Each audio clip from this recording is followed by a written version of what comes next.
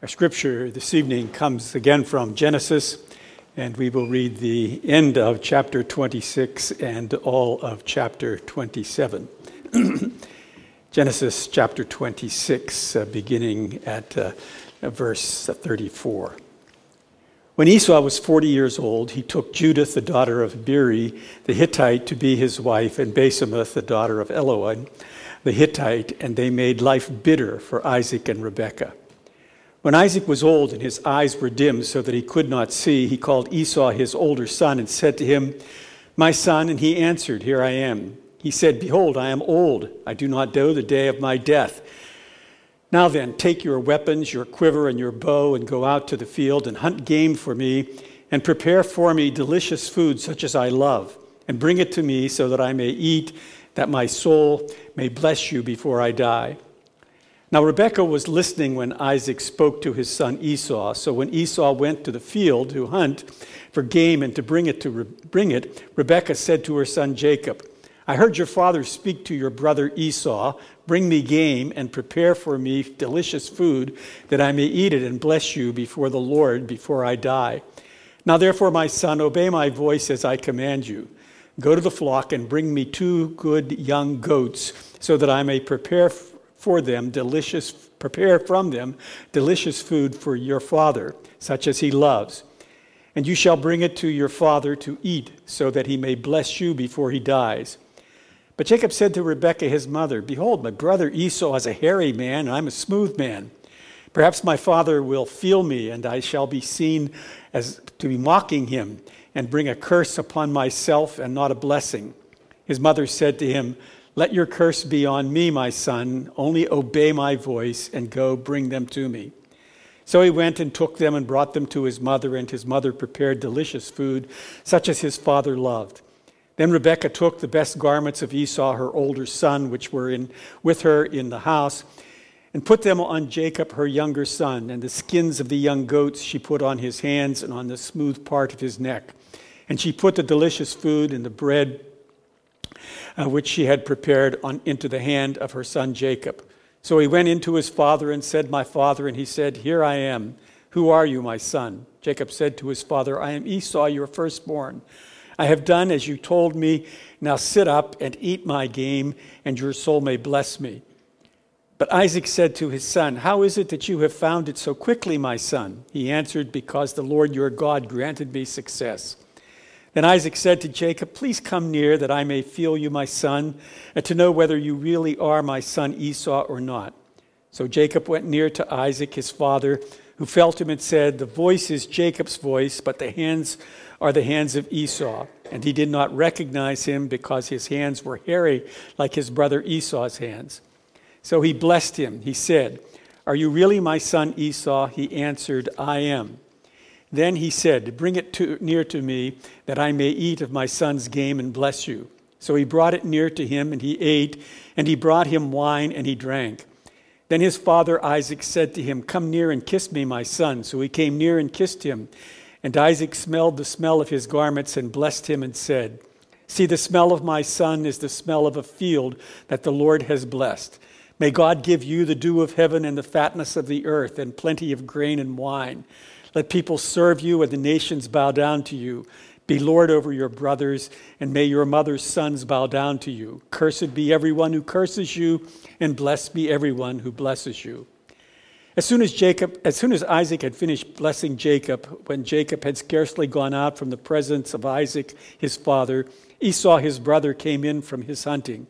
He also prepared delicious food and brought it to his father, and he said to his father, "Let my father arise and eat his son's game, that you may bless me." His father Isaac said to him, "Who are you?" He answered, "I am your son, your firstborn, Esau." Then Isaac trembled very violently and said, "Who was it then that hunted game and brought it to me, and I ate it before you came? And I have blessed him, yes, and he shall be blessed." As soon as Esau heard the words of his father, he cried out with an exceeding great and bitter cry and said to his father, "Bless me, even me also, O my father." But he said, "Your brother came deceitfully, and he has taken away your blessing." Esau said, "Is he not rightly named Jacob? For he has cheated me these 2 times. He took away my birthright, and behold, now he has taken away my blessing. Then he said, have you not reserved a blessing for me?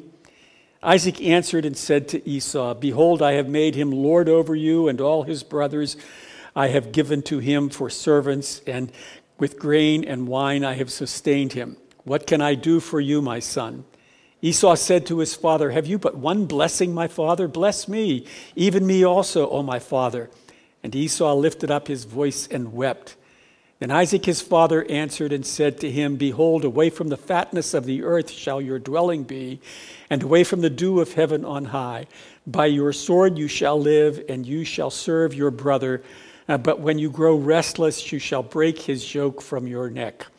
Now Esau hated Jacob because of the blessing which his father had blessed him. And Esau said to himself, the days of mourning for my father are approaching, then I will kill my brother Jacob. But the words of Esau, her older son, were told to Rebekah. So she sent and called Jacob, her younger son, and said to him, behold, your brother Esau comforts himself about you by planning to kill you. Now, therefore, my son, obey my voice. Arise, flee to Laban, my brother in Haran, and stay with him a while until your brother's fury turns away, until your brother's anger turns away from you, and he forgets what you have done to him. Then I will send and bring you from there. Why should I be bereft of both of you in one day? Then Rebekah said to Isaac, I loathe my life because of the Hittite women. If Jacob marries one of the Hittite women like these, one of the women of the land, what good will my life be to me? Let's pray. Lord our Father, we come to you asking that you will guide us as we look into your word. We know, O God, that you give your word to us for our benefit and for our direction. And we ask this evening that you will enable us to understand it and therefore to receive that benefit and that blessing. So work in us, open our hearts and our minds that we might receive what you have for us.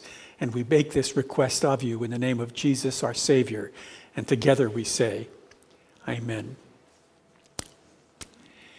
If I were the kind of person who went around offering to you overblown kind of compliments and seeking to ingratiate myself with you in every possible way that I could think of, you could rightly say of me, I think, Alan will do anything to curry favor with people. He's living up to his name. And in the passage that we have this evening, we have that same idea coming to us, where Esau accuses his brother Jacob of living up to his name. Now, as I mentioned before, I don't think it was the intention of Isaac and Rebekah to give their second son, the second of their twins, the name Cheater. It just so happens with the Hebrew language, you might be able to get that sound of Jacob and Cheater to go together. And Esau actually exploits that, as we heard this evening, as I read that text to you. We see him doing that. So let's look at this story, a story I think that most of us have probably some familiarity with. But let's look at it, and let's first of all look at the players, the people that are in this text, and then let's try to look a little bit at the way in which the plot unfolds, and then finally, let's see what these players and their plot produce. What is the product of what happens in this text? So let's look first of all at Isaac. Now you remember that Isaac is the recipient of those special blessings that God had given to Abraham. And the last time we talked about the way in which Yahweh, God, actually reiterated those promises to Isaac that he had given to Abraham. Isaac also surely has to remember the way in which Abraham provided a wife for him. You go back into the 24th chapter of Genesis, and you see that elaborate story of the way he sent Eliezer, his servant, to go and get him a bride and all of that. But the interesting thing in all of this, the reason for all that elaboration is that Abraham did not want his son Isaac. He did not want his son Isaac to marry into anybody who lived in the land of Canaan, to the Canaanites. And there's a lot of reasons for that. Not the least of those reasons is that God had already told Abraham that his judgment was going to come upon the Canaanites because of their gross evilness. And when that evilness had reached a point where God would not tolerate it any longer, he was going to destroy them, and destroy them by the hand of the Israelites themselves. So we see this.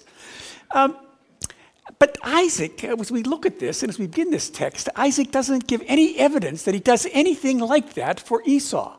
Nothing whatsoever does he do for him. We don't see any evidence that he looked for a wife. And as a matter of fact, we find Esau going then and doing what? Marrying women from Canaan. He marries two Canaanites. That's the way our text starts off this evening. And the other thing about Isaac is that Isaac doesn't give any evidence that he's paying any attention, first of all, to the oracle that was given to Rebekah that the older would serve the younger of these twins. Nor does he give any evidence that he remembers that Esau already sold his birthright to Jacob, that this is already a fiat accompli. That's already been done. So we see Isaac coming to this. And then when we look at Rebekah, we find that she, like Isaac, is plagued by this particular preference for one of her sons. The text actually points out, and we saw this the last time in chapter 25, that Rebekah loved Jacob just as Isaac loved Esau. Now, surely Rebekah remembered the oracle as well. Remember, she was the one who went and asked God, why am I having this terrible pregnancy? And he told her about these twins that were in her womb. And after he told her that, he told her that the older would serve the younger. She also, like Isaac, had to remember that Esau had sold his birthright. So they're both here. So Rebekah knows these things. But as we read through this text, one thing we don't see at all is any evidence that Rebekah is saying, God ordained this, God will work this out. We see instead Rebekah manipulating and trying to manipulate God, if you will, and manipulate the circumstances to bring this about. And when we look at Esau, we look at him as the other player in this drama. And as we look at this, Moses, as he writes these things down, as he records these things for us, he consistently portrays Esau as a profane person. I mean, that's the character that we see from Esau. You'll remember when he sold his birthright that Moses writes down for us, that Esau despised his birthright and that special blessing that God would give to him. And he comes across as one who just doesn't care a hoot, if you will, about the things of God. I've already said that Isaac didn't get him a wife. But surely Esau knew the story about how his mother and dad came together. You could not have that elaborate story being discussed as families got together. And what does Esau do? He shows his profanity, if you will. He shows his inability, his unwillingness to hang on to the good things that come from God. He marries a Canaanite woman. He marries two Canaanite women. You see, that's what we see about Esau as we look here. Esau also knows what he's already done. Esau knows that the birthright and the blessing that goes with the birthright's not his. He sold it for some red stew. He knows that. That's all in here. And then there's Jacob. Jacob, as the second born of the twins, he knows that he would not ordinarily get the blessing. He would not ordinarily have the birthright, but he knows that oracle. He also knows whether it was a good thing or a bad thing. He also knows that he has purchased the birthright from Esau, he's judged that he has confirmed his rights at this point. And again, when we look at Jacob, knowing that God has promised these things to him, there is no evidence that Jacob is willing to let God take care of things. We only see him following the pattern of his mother and manipulating the circumstances and, in a sense, manipulating God to see that these come about. Now, there's one other thing, not a person, not a player, but something that's very important in this text, and that is the blessing. And for us, most of us, when we read this story, we sort of say the blessing. What is that? It just doesn't make any sense to us. I mean, Jacob comes in, he tricks his dad, and he gets the blessing, and his dad says, and he shall be blessed. And we can't quite understand what's going on. And I hate to tell you this, but my suspicion is that when I get done explaining this to us, you may still not understand what's going on. It's complicated because we don't have anything in our cultural context quite like this kind of blessing. The best that I can explain it to you is it's a kind of social action that goes on in the ancient Near East, where the patriarch, the old father, offers a blessing. That blessing in some ways has some similarities to our wills. It says, this is going to this one, and that is going to that one. And there's something of that that's in there. But and these blessings were something that belonged to the old man. They belonged to him. That was part of his job. That was a part of what he was to do. They not only passed on material things, but they also gave his preferences. Now, God comes along, and he uses this cultural form. And he adds some things, if you will, to it, because it has kind of a prophetic, a predictive character to it. And so we see the way in which these things work out. This predictive character to it becomes very important as we see the whole of the Old Testament unfolding and as we actually come to the New Testament. The things that we see predicted in the Old Testament, we'll look a lot at those tonight, particularly those things that were predicted of the seed of Abraham, the seed of Isaac, and the seed of Jacob. They do come about. They come out and they're brought out to us in the New Testament. So we see this idea of it's kind of like a will. It's kind of like a prophetic sort of thing that goes on.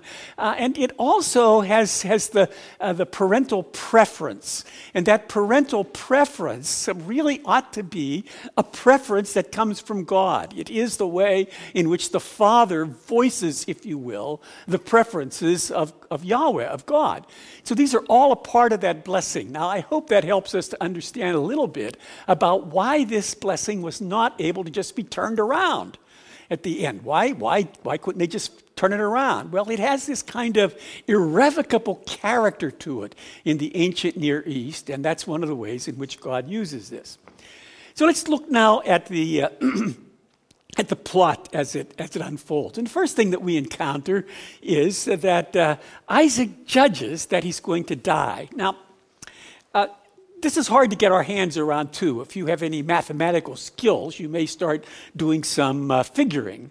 But Martin Luther, I think rightly, says Isaac is 137 years old at this point. Isaac lives until he's 180 years old. And he says, I'm about to die. That's a long illness. My judgment is, I agree with those commentators who suggest that some malady has struck Isaac at this point. We get the idea from the text that he's bedridden. If we pay very close attention to the way and the wording of the text, when Jacob comes in, he requests that his father sit up. And you only sit up, if you will, from lying down. So he's probably bedridden. Esau says also to him, let my father arise. So Isaac is probably in bed. He is now blind. Whether the blindness and the malady went together, we have no way of knowing. That's not something that's before us. But Isaac's intention in this is to pass on, to offer his patriarchal blessing on Isaac. Now, as I've mentioned a number of times, that oracle. And we know about that oracle. So as soon as we see Esau making this, Isaac making this statement about what he wants to do for Esau, we know something's amiss, something's wrong. And in the interaction between Isaac and his son Esau, we don't see them at all voicing any trepidation about violating the very obvious revealed will that God has given to them. They don't seem to be bothered by that at all. They know things. They know the oracle. They know Esau has sold his birthright. And what does Isaac say? Get me something I like to eat so that I can give you the blessing. And that is what's emphasized. Here is Isaac, the patriarch, the leader, if you will, of the covenant people of God. And he said, I'll bless you if you give me a good meal. That's as bad as it gets in this text. I think that's exactly what we see in front of us. Esau is a willing partner in this. I mean, he's sold his birthright. As we go through the text, he feels badly about that. He wants the blessing. He knows what comes with the blessing. And maybe there was a bit of youthful impetuosity in selling the birthright, but now he wants the blessing. And he knows that with the blessing comes also the material kinds of things, the good things that come with it. So we have Esau here wanting all of these things. This is what he really is after. There's another thing that we may miss as we look at this text unfold, and that is Esau is invited, and Esau alone is invited for the blessing. And anybody who lived in the ancient Near East would say, what? He's only going to give the blessing to this one son? Look, for example, when Jacob blesses his sons, what's he do? He gets all of them together. Look in Genesis 49. This is a public declaration. This is not some private little thing that goes on between a father and a son. This is a declaration of the father's will, if you will. And so we know something's wrong because Jacob is not invited, and Rebekah is not invited to this. So we see this part of the story going on, the plot as it unfolds. And then we see Rebekah and Jacob. Rebekah, first of all, overhears what's happening, and she immediately begins to fix things. She doesn't trust that God is going to work out his promised blessing upon Jacob. She doesn't trust that. I mean, remember, she prefers Jacob to Esau, and her preference is going to be fulfilled. And if God is a little slow about fulfilling it, Rebekah's Johnny on the spot. She's going to make sure that everything works out just the way in which she wants it to work out. And so she does very well at planning and taking advantage of Isaac's blindness. And she thinks through the details. I mean, just look at it, She informs Jacob what she's about to do, tells him to be obedient to her. Her plan is to substitute Jacob for Esau and get the blessing. Jacob is a little nervous about this. He says, Esau is a hairy man and I'm a smooth one. Now, if you're like I am, you wonder, just how hairy is Esau? And your wondering is not allayed by Rebekah saying, here, let me give you some goat skins and put them on your neck and your arms. And my take is there are some goats who don't have nice, full, furry coats. So I'm taking that's what it is. But we're troubled by some of these things that pop up to us in the text. But the point is, she thinks through all these things. She's ready. She's the manipulator par excellence, if you will. Jacob raises the question, what if I get found out and instead of getting a blessing, I get a curse? Let the curse be upon me, just do as I say, is Rebekah's response. She even provides some clothing of Esau, some of his best clothing that was in the house. And then Jacob goes in to meet with his father, with Esau. And the first thing that comes up in all of this is that he speaks to his father, tells him that he lies to him directly, and says that I'm Esau. Now Isaac listens, can't see, he listens, and he wonders, are you really Esau? The voice doesn't quite sound right to him. Now, I think our immediate reaction is, man, that would be a dead giveaway. Well, I'm not sure it's a dead giveaway with siblings. I remember that when my aunt, my mother's sister, would call on the phone, if my mother wasn't there, I always wondered, is this mom or is this Need? You see, when I was talking to them in person, I had no trouble when I could see them. But on the phone, if they wanted to trick me, they could have easily tricked me. These are twins. So the voice may not have been distinct. It may have been enough that it was confusing for Isaac when he heard him speaking. And so he asks if he's Esau. He says, yes, I am, even though the voice is wrong. He says, yes, I'm Esau. Then Isaac says to him, how did you get the food? It's probably venison. How did you get it so quickly? How did that happen? And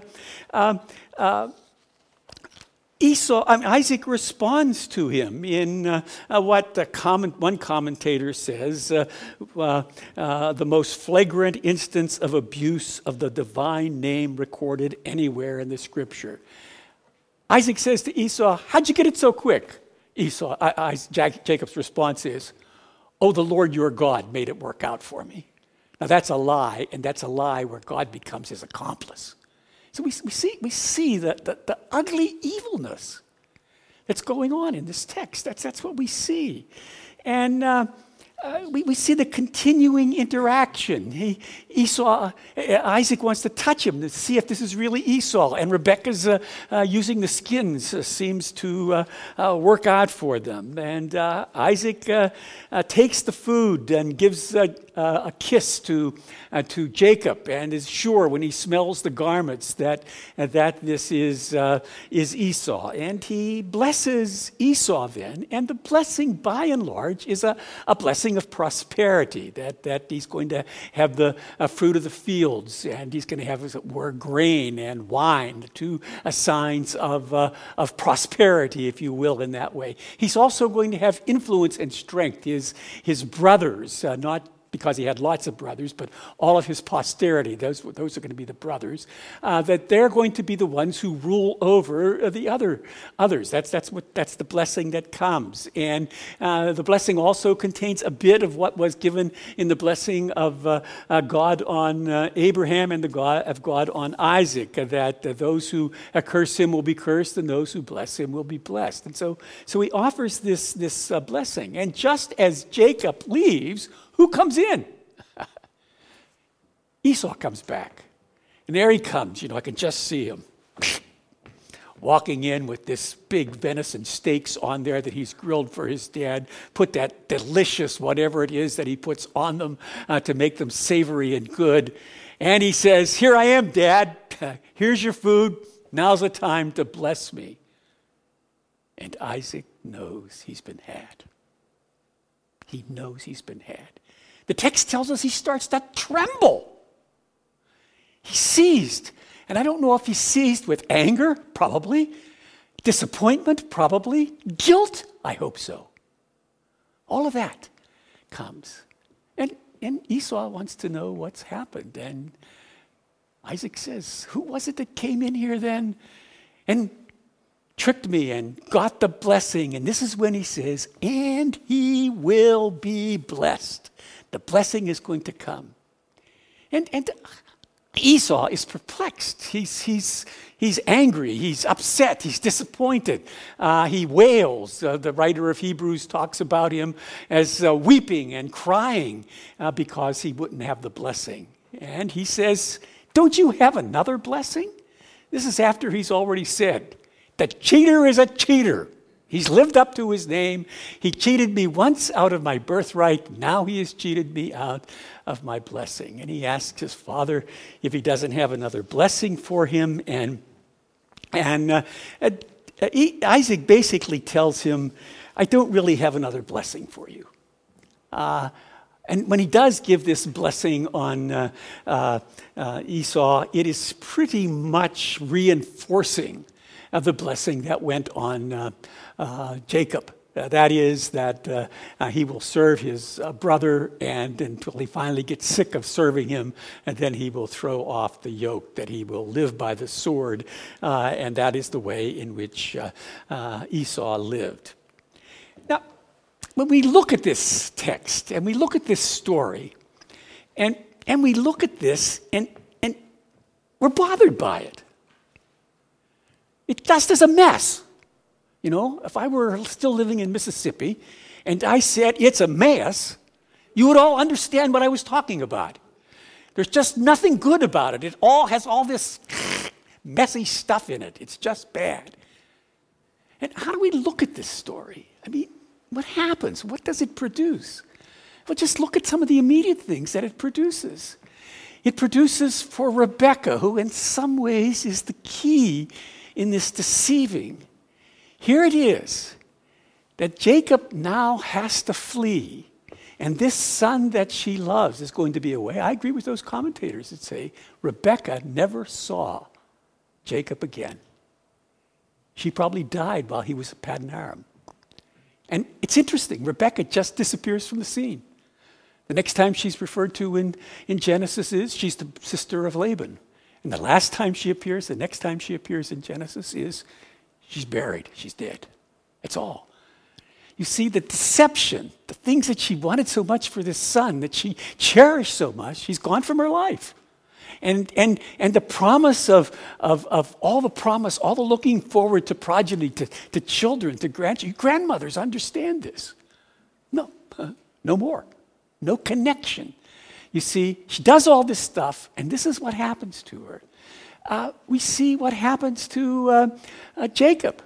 He's sent away, and he ends up almost like he's in exile. 20 years, we'll come to see the way in which cheater meets cheater. That's the way we'll have to look at Jacob and Laban in his 20 years away. We see that these kind of things happen. Her fears are confirmed. What happens to Jacob and Esau? These are brothers. These are twins. Esau says, wait till Dad's dead. I'm going to kill that. It's exactly what he wants to do. That's his intention. See, we see this mess. And as we look at this story, here is Isaac. And Isaac has to know that this is not just some tiny little faux pas that he's made. That Isaac has clearly stepped out of line in a big way. He has to know that, and he sees the consequences coming to his family.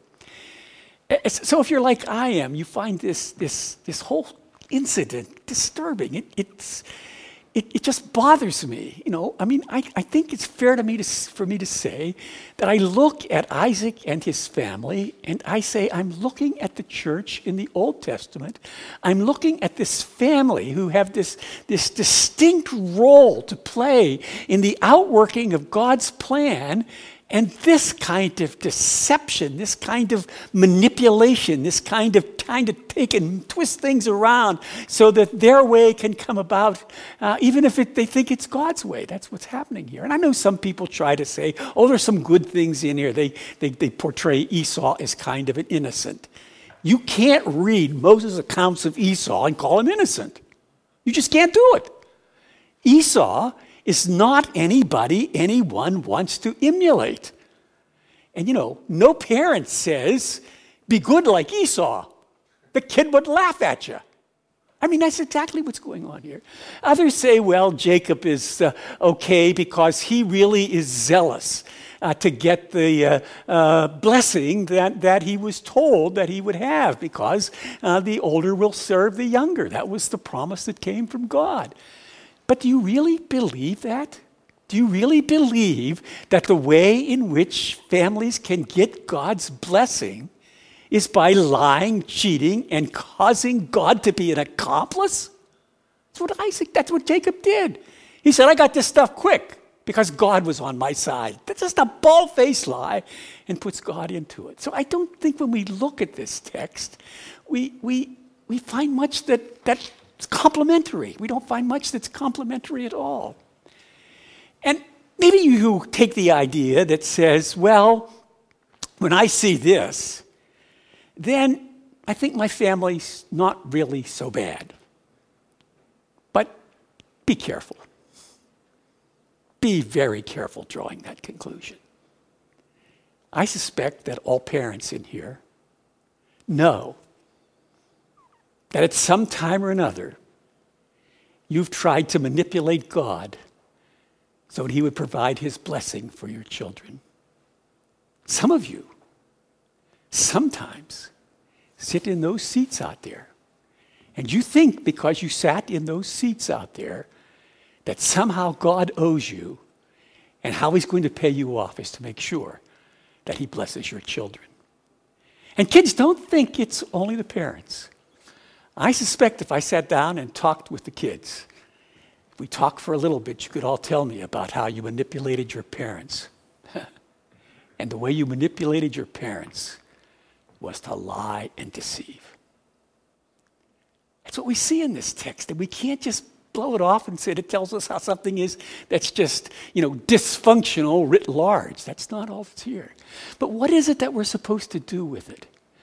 Well, let me try to suggest to you a couple of things. One is, as we look at this text, we see that God is not absent, that Yahweh is not absent, that all of these things occur, and we're going to see this again and again as we go through Genesis, that God's providence, that God's overarching control makes sure that all things work out the way in which he wants them to work out. And he uses both the good and the bad. And in this situation we see that Yahweh does work everything out. That he will in the next chapter, Isaac will reiterate the very promises to Jacob that were given to him and were given to Abraham. We see the way in which this works out. But when we look down the line, for those of us in the Christian faith, those of us who identify ourselves both in our family settings and in all of our other settings as sinners, as people who do things that break the law of God, who are inclined sometimes to be deceptive and to engage in telling dishonest things, not telling the truth, of seeking in some ways to manipulate God so that he will bring things out that are good for us. We're sinners like that. But it's through this line of sinners that I can stand here tonight and offer to you hope for your sins. You see, it's in the progeny, it's in the offspring, it's in the seed of Jacob, in the seed of Isaac, that comes the Lord Jesus Christ. And the amazing thing is that when we look at the way in which the life of the Lord Jesus Christ works out, what do we see? We see the family of Isaac. We see the family of Jacob, who was called Israel, and that nation Israel. And the Lord Jesus Christ stands before this family of Israel, and Pilate says to them, "What do you want me to do?" And they say, "Christ."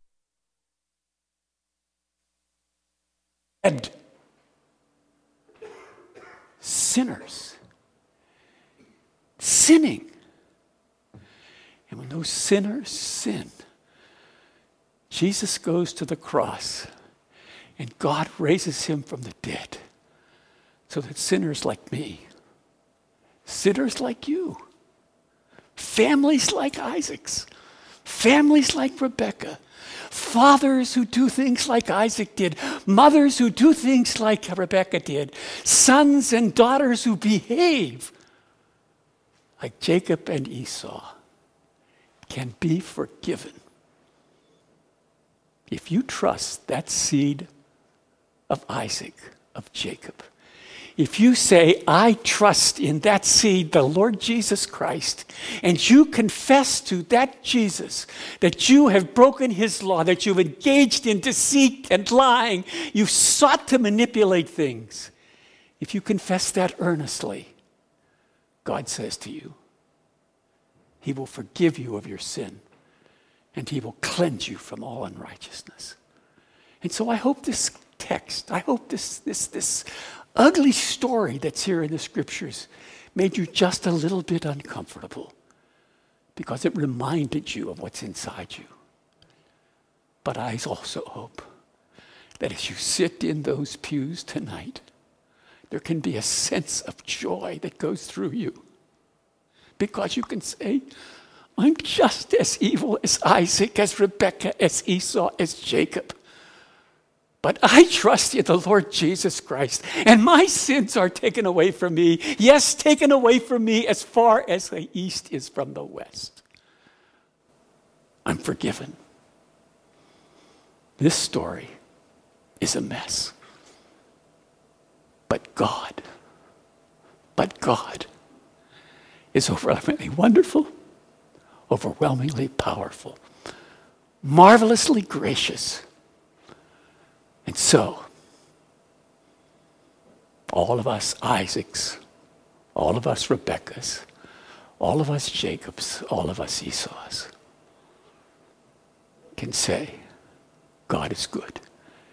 He forgives sinners, and I'm one, and I'm forgiven.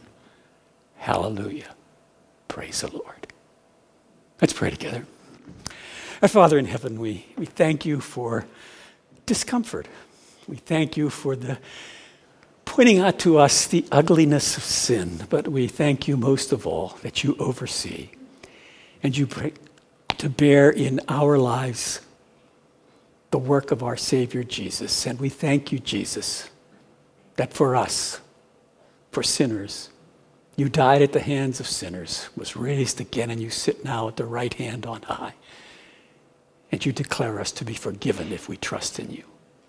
Thank you, Jesus. And we thank you in your own name. And we say together, amen.